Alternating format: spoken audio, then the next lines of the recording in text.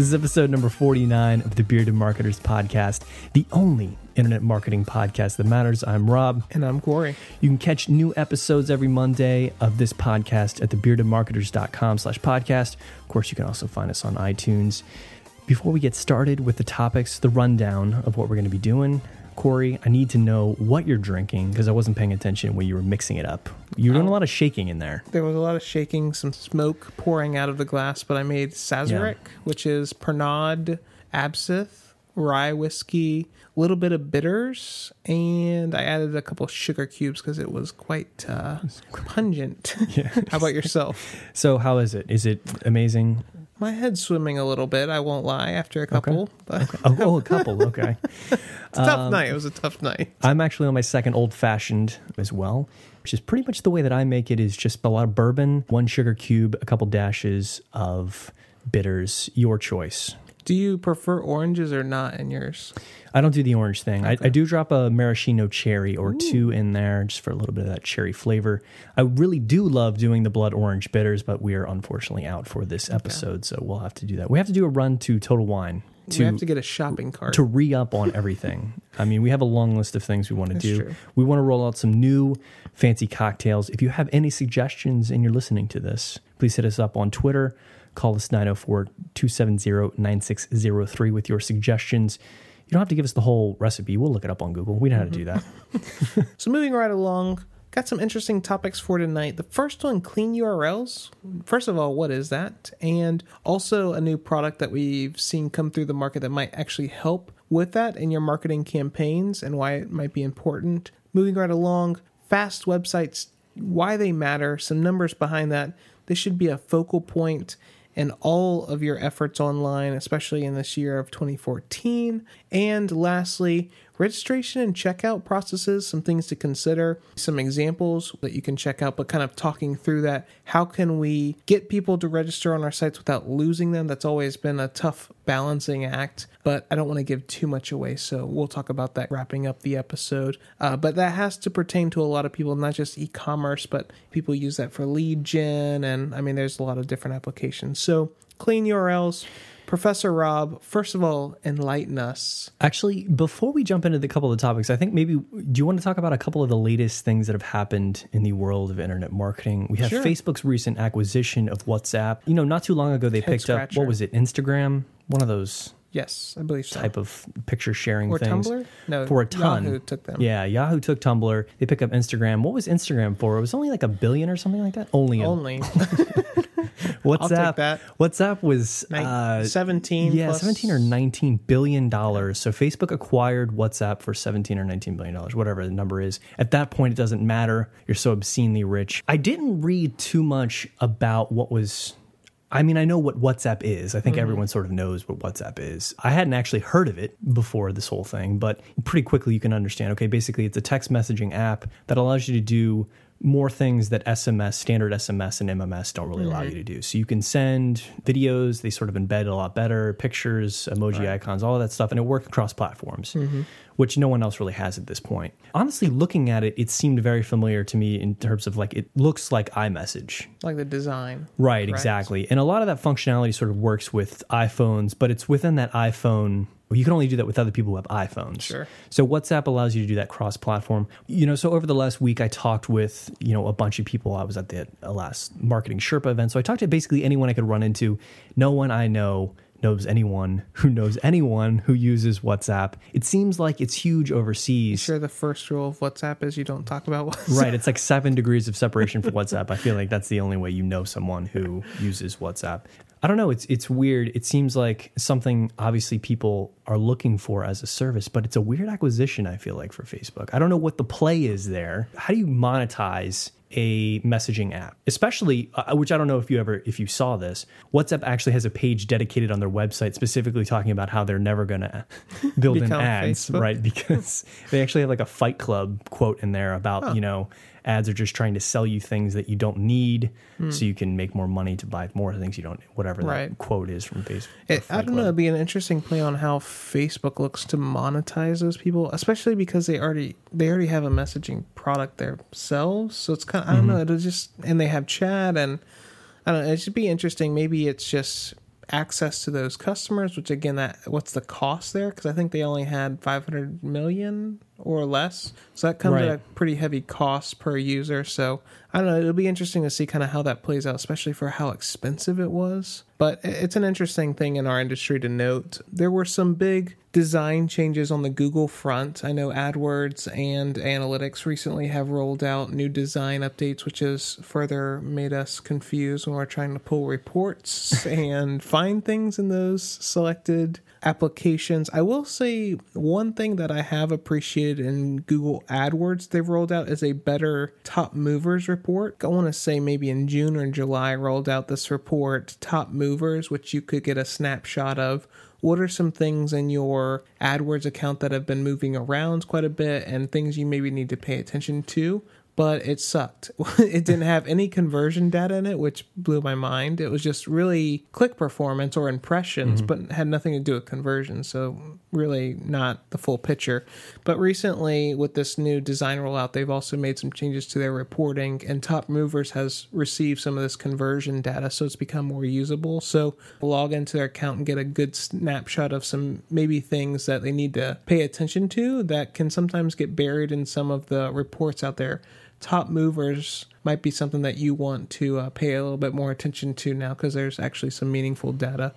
I know Analytics got their design update, and again, I feel like it's getting more and more confusing to find stuff, and I don't know, just not a huge fan, but maybe I'm an old crotchety man like Clint Eastwood and Gran Torino. And get off my lawn. Right. The latest change I think was mostly just sort of a facelift kind of thing. I'm not really sure if it looks better or not. It's kind of one of those things you have to get used to again. Sure. But I remember when they rolled out their new category structure in the left-hand nav, that was super confusing for a very long time and very difficult to get a handle on. But one thing I do want to mention, Google employees, because I know you're listening out there, because we have a ton of listeners. Can you please make a mobile version? Can you please make an app? Can you please make something usable so that when I'm running super mission critical tests, I can check on the status of those things from my mobile device? I cannot. Yeah, if you had to take off the graphs or something, that's fine. I can read numbers. That's fine. I can do the math in my head. Yeah. The problem is that left-hand nav makes it impossible to pinch and zoom on anything and whatever. It's impossible. I'm sure people have run into this before. Google fixed that. So I think those are all the things in sort of the news that we wanted to cover. We can actually jump into our real. So clean URLs. The meat Enlighten of us. this episode. So clean URLs, right? What does that mean? Obviously for everyone out there who is familiar with Google Analytics, you're also probably familiar with the UTM tracking codes that we have to put on everything if we want to show data inside GA. That includes things like campaign and source and medium and whatever else you're doing. A lot of platforms or a lot of things like MailChimp, ESPs, Google AdWords will auto tag a lot of that stuff for you. Affiliate programs as well. Yeah, so a lot of stuff, adds those UTM codes on there. So you end up with these URLs if you go to your website that has, all these variables on the end of this super long query string, and your once beautiful URLs, thepure2marketers.com/videos/UTM codes for a mile long because they're trying to figure out where our people are coming from. So not only does it look bad, right? I feel like, I'm an aesthetic guy when it comes to websites. It bothers me not only that it looks like that, but also I think you run into the issue of the default share codes for a lot of social networking platforms. If someone then clicks the like button, they're liking that one specific URL that has all those tracking parameters on there. If they want to email, if they want to email that to someone, it emails that super huge, ugly, long URL, and if they want to tweet it or whatever, same sort of thing. So Which can actually destroy your tracking. Right, exactly. That's a good point. So not only are you not sort of directly tracking those people you wanted to track, now there's all sorts of this virality involved with all these tracking URLs and campaigns, and if something gets picked up with the wrong URL, now your stats are destroyed. Right. So there's a lot of issues with those sort of tracking URLs. And so our friends over at Wistia, who we use and wholeheartedly recommend for video hosting, for anyone who's got professional business videos they want to host on their website. I know you use it for a few partners. We use it here on the Bearded Marketers. They've rolled out a new tool called Clean URLs. And this is free for anyone who wants to go check it out. Just Google it, Wistia Clean URLs. And basically what this does is this JavaScript library that you can include on all of your pages. And it looks for a lot of those common tracking parameters that a lot of the big analytics platforms use. So UTM is obviously the most common one, the GA, but all the other platforms use unique ones. And so what it does is it looks for when those codes fire, and when it can safely remove those parameters and actually updates the URL and the person's location bar to a nice, clean, pretty, shortened URL that is then safe to share with everyone else and tweet about and all that other stuff. So just definitely something that you want to look into, especially if you rely on a lot of, I think, social traffic, I think is maybe my biggest concern. I mean, a lot of people just copy and email URLs, or they'll post something on Facebook. Sometimes they don't necessarily, oddly enough, rely on those easy social sharing options, but will do it manually, or obviously using email channels and things like that. So I definitely think anytime we can clean things up will benefit. And I've always wondered, does seeing complex URLs add to the fatigue of the user as well, kind of getting a grasp on where they are in the site? And seems kind of like a small thing, but it's those small things that add up over time. So I think it's definitely something nice, and it's not too complicated with this Wistia library to implement. I think could really help clean up some of the data, but also give just a nicer user experience, and also clean up your social activities as well. I mean, that's all I really wanted to mention there. It's definitely a cool tool to go check out. Sure. It's open sourced. It's free. Just go out and grab URLs, Wistia. Yeah, exactly. Google it, find it, implement it, get it set up, talk to your webmaster. So moving right along, something that we have talked about here on the podcast, but I cannot emphasize this enough, in that we need to continually look at how fast our websites are performing. And why this is important, multiple reasons. Number one, who likes slow loading sites? If you do, then you're a weirdo. I don't know. That's a given, right? I do, as a matter of fact, love slow loading websites. It gives me time to do other things while I'm surfing the internet. Like play tic-tac-toe or something. Exactly. In between bites of the dinner that I'm eating while I'm surfing the internet. Yeah, exactly. So there's the aggravation of waiting for a site to load. You also have to consider now that tablets and mobile devices have arrived and are significant parts of our traffic mix for many businesses. Those devices can oftentimes exacerbate our load times and create a very slow experience for those people, especially depending on what their connection speed. But also, most search engines have also stated that page speed now for a while has been considered as a quality marker on how they rank sites. So not only is there this user experience side of things why page load speed is important, but now your rankings in search engines can actually be adversely affected or positively affected depending on your competition with how fast you make your websites. Because at the end of the day, when Google sends people places, that is somewhat a reflection on their quality of service. If they send you to crappy sites, then they start having the reputation of sending you to terrible sites, and so people stop using their service. So they're kind of chiefly concerned with the user experience as well, and that's why page speed is important. Also, what we've seen is there is some pretty concrete research that not only Google has published, but also Amazon has a very interesting study out there as well that looked at what does every second of page load actually cost? And actually Amazon, because their traffic is so much and they were actually willing to divulge it, they actually were able to get down to the hundreds of milliseconds and how much that actually costs them. And so we'll tweet out some links to read through some of those studies. But what we wanted to talk about tonight is on a base level, what we've seen from some of the research is up until 2 seconds, for every second your website takes to load, that costs 7% in conversions for multiple sites that have kind of run these studies. What's interesting is once you get past the 2.5 to 3 second mark, that number starts going up exponentially as people just get impatient for waiting for load.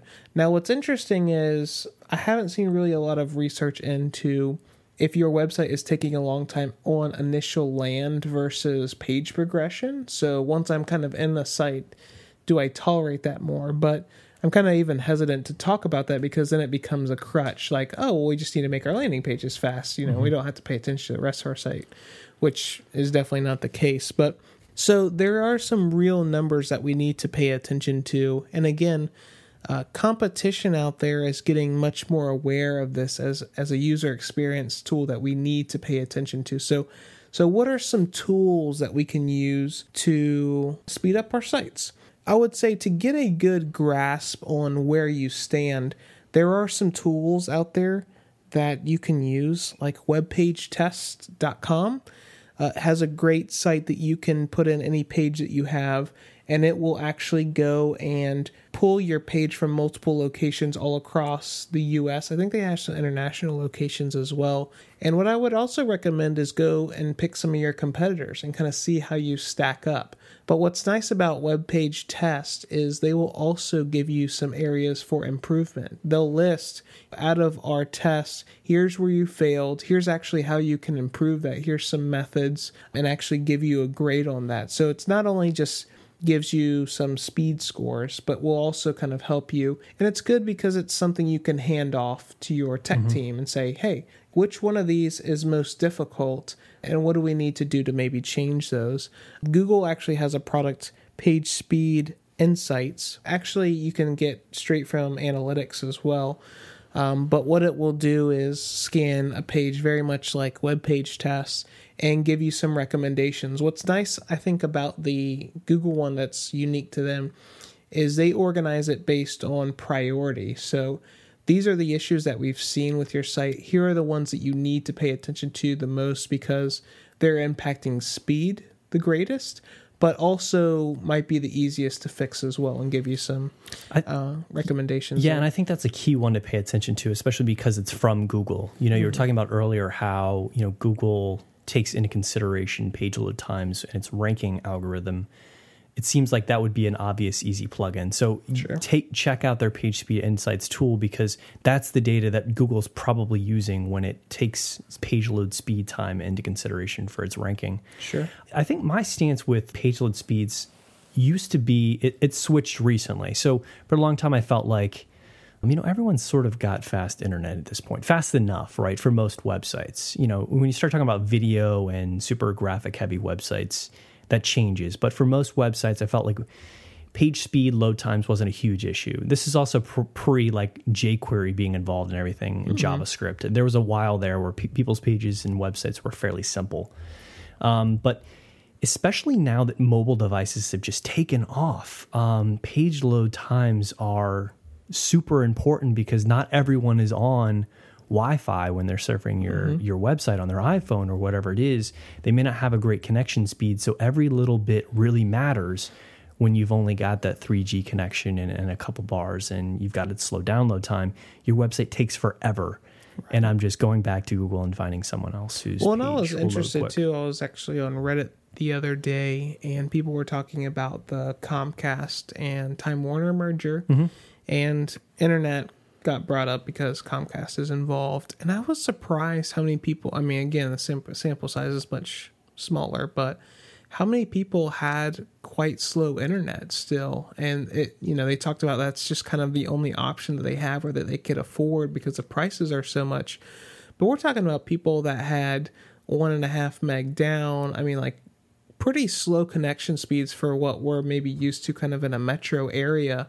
And one other thing I wasn't really aware of, that a lot of people buy internet access for what their complex offers. So sometimes apartment complexes have like a deal that they sign with a provider and will offer you like a bundled thing that you can just pay with your rent.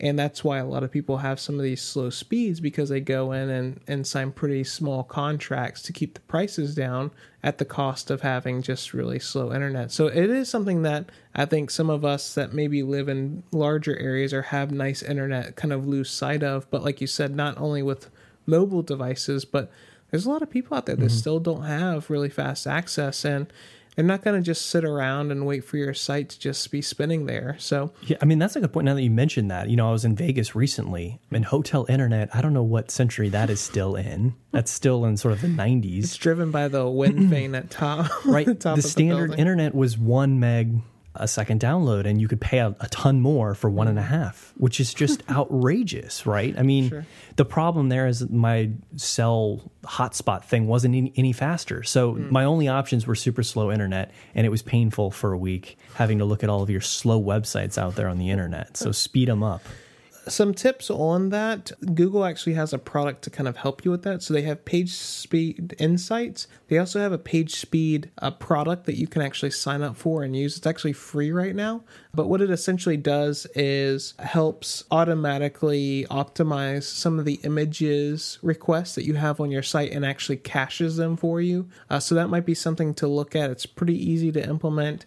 I would also recommend, it used to be really complex and people avoided it, but I would say for a lot of people that run maybe medium size to larger businesses, a CDN now is pretty much a requirement to have someone that serves up your content from different locations just to give people the fastest experience. Make sure that you're looking at ways to optimize your images as well. I think we talked about GIFs last time, about how to work with that set to have animations there but not have your file size out of hand. But that goes for any images that you use on your site. There are different types of ways that you can save images, different qualities that you can get away with, different file size types that radically change how large an image is. You can also use sprites and other things, but I think for most people out there, they just need to be, again, chiefly concerned with how fast your page is loading. Maybe you don't know how technical to get into that arena, but there are some tools out there like Web Page Test, Google Page Speed Insights to at least give you some sort of bearing on where you stack up with your competitors. And again, we'll tweet out some resources on maybe you can hand that off to your IT team or developer. Yeah, that was a good quick tip you had there about CDNs. Both Rackspace and Amazon we've worked with in the past, and we can recommend those. The podcast is actually behind Rackspace CDN right now. So hopefully it's quick enough for everyone out there. If you have any complaints, please tweet us. I will try to fix it. So moving right along, registration and checkout processes. So Rob, how can we get everyone to register on our site, not abandon, and give us all their money? Well, this was actually going to be a very long article. I was going to read a lot of tips and tricks and a lot of research. This is from eConsultancy. We both sort of came across this article this last week and wanted to bring it up on the podcast. I know you have a lot of experience with e-commerce websites. You know, that's what you do day in, day out. But, you know, I read all of this stuff and I was going to talk about it, like I said, but I think it really just boils down. It's a lot simpler than I think eConsultancy's article is trying to make this. And I think a lot of websites make it way more complex than it really needs to be. Obviously, there are benefits to retailers for someone creating an account.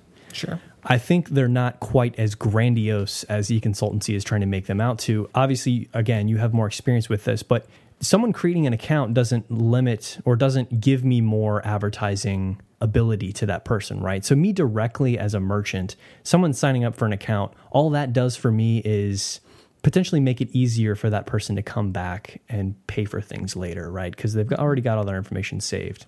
Them just going through the path as a guest, I've already got all their information. I can send them emails, you know, and I know a lot of information about them. I know what they bought, all of those sorts of things. So I think the greatest benefit is to visitors themselves. And how do you sell that to them, but also make the path super easy to use? I feel like so many websites try to fork you off, right? You always get to a page, it's like, you know, sign in or continue as a guest or register or whatever it is. And I feel like that's probably not the best way to do that. I think you probably want to send most people down the same path. And at some point, you're going to be asking for an email address. And as they fill it in, you know, maybe say, oh, this is already assigned to an account. Like, click here to quickly log in, and you won't have to fill any of this rest of the stuff out, right? Right. And if it's not already assigned to an account, you know, you keep a form at the bottom that says, you know, add a password really quickly. It's optional to create an account after the checkout and come back for all that stuff. I think it's so easy. Every website makes it so hard. Obviously, there's technical limitations, but I wanted to get primarily your thoughts, honestly, on this. You know, like I said, I'm not going to read through all this. If you want to read through all this, check out eConsultancy's website for those listeners out there. Well, I think that one of the points you made is really the biggest thing that I notice is a poor marketing job at why people should get accounts. Even in the word register, at least here in the U.S., brings up thoughts of maybe like filling out an application for a credit card or, you know, when I'm trying to purchase something, most of the time I'm not looking for extra work. We're all busy. And how most sites present this register an account, for most people in most businesses, that doesn't actually take any more work than guest checkout, but just the word choices that are generally associated with creating an account and do kind of this idea that I'm going to have to spend probably an extra 5-10 minutes filling out what my grandmother's name is, where do I live, what is my favorite dog name, and all these other things to create an account, which really isn't the case. And I've always been a proponent of just simplifying the process and putting people down. If someone is already a member, then we can go ahead and speedily put them throughout the checkout because we have a lot of their information. But getting people down this guest or regular checkout method and allowing them to create an account secondarily, whether we do that in the order complete page. We can do that with things like provide us your name and email and we'll send you your order account or your tracking information, and not necessarily getting in the way of the process and not necessarily tricking people into an account, but making that whole process seamless. And you're allowed the opportunity to explain your benefits at the most relevant times. Sometimes we do this at the beginning of the checkout when I'm trying to just give you my money and input my shipping information and check out. And now you're kind of throwing all these other items at me, and it just kind of mucks up the whole situation, where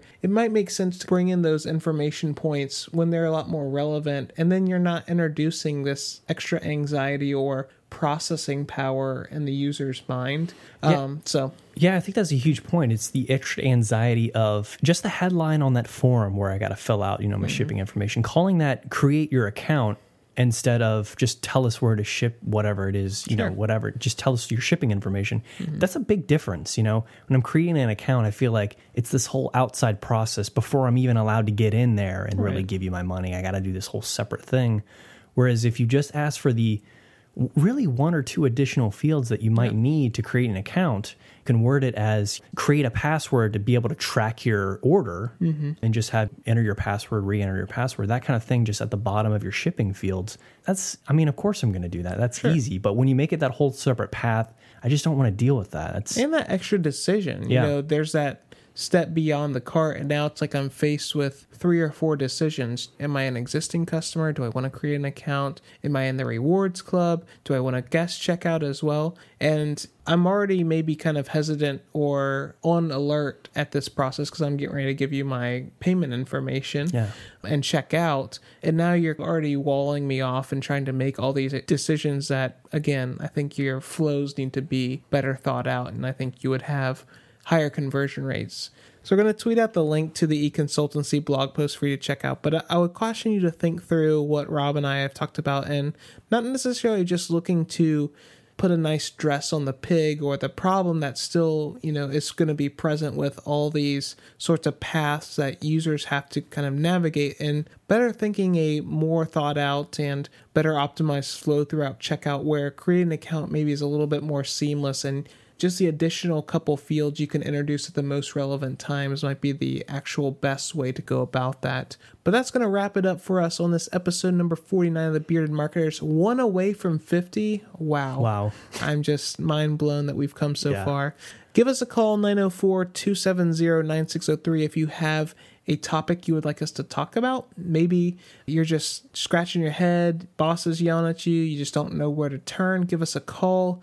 We got a lot of experience in the industry, and if we can't help you, we can certainly put you in contact with someone that can. But that's going to be it for us. Thank you for your time. If you enjoyed it, leave us a rating on iTunes. It'd be much appreciated. Also, Rob's been working really hard on some great video content. We got some more tune-ups coming out as well, so keep an eye on our video section.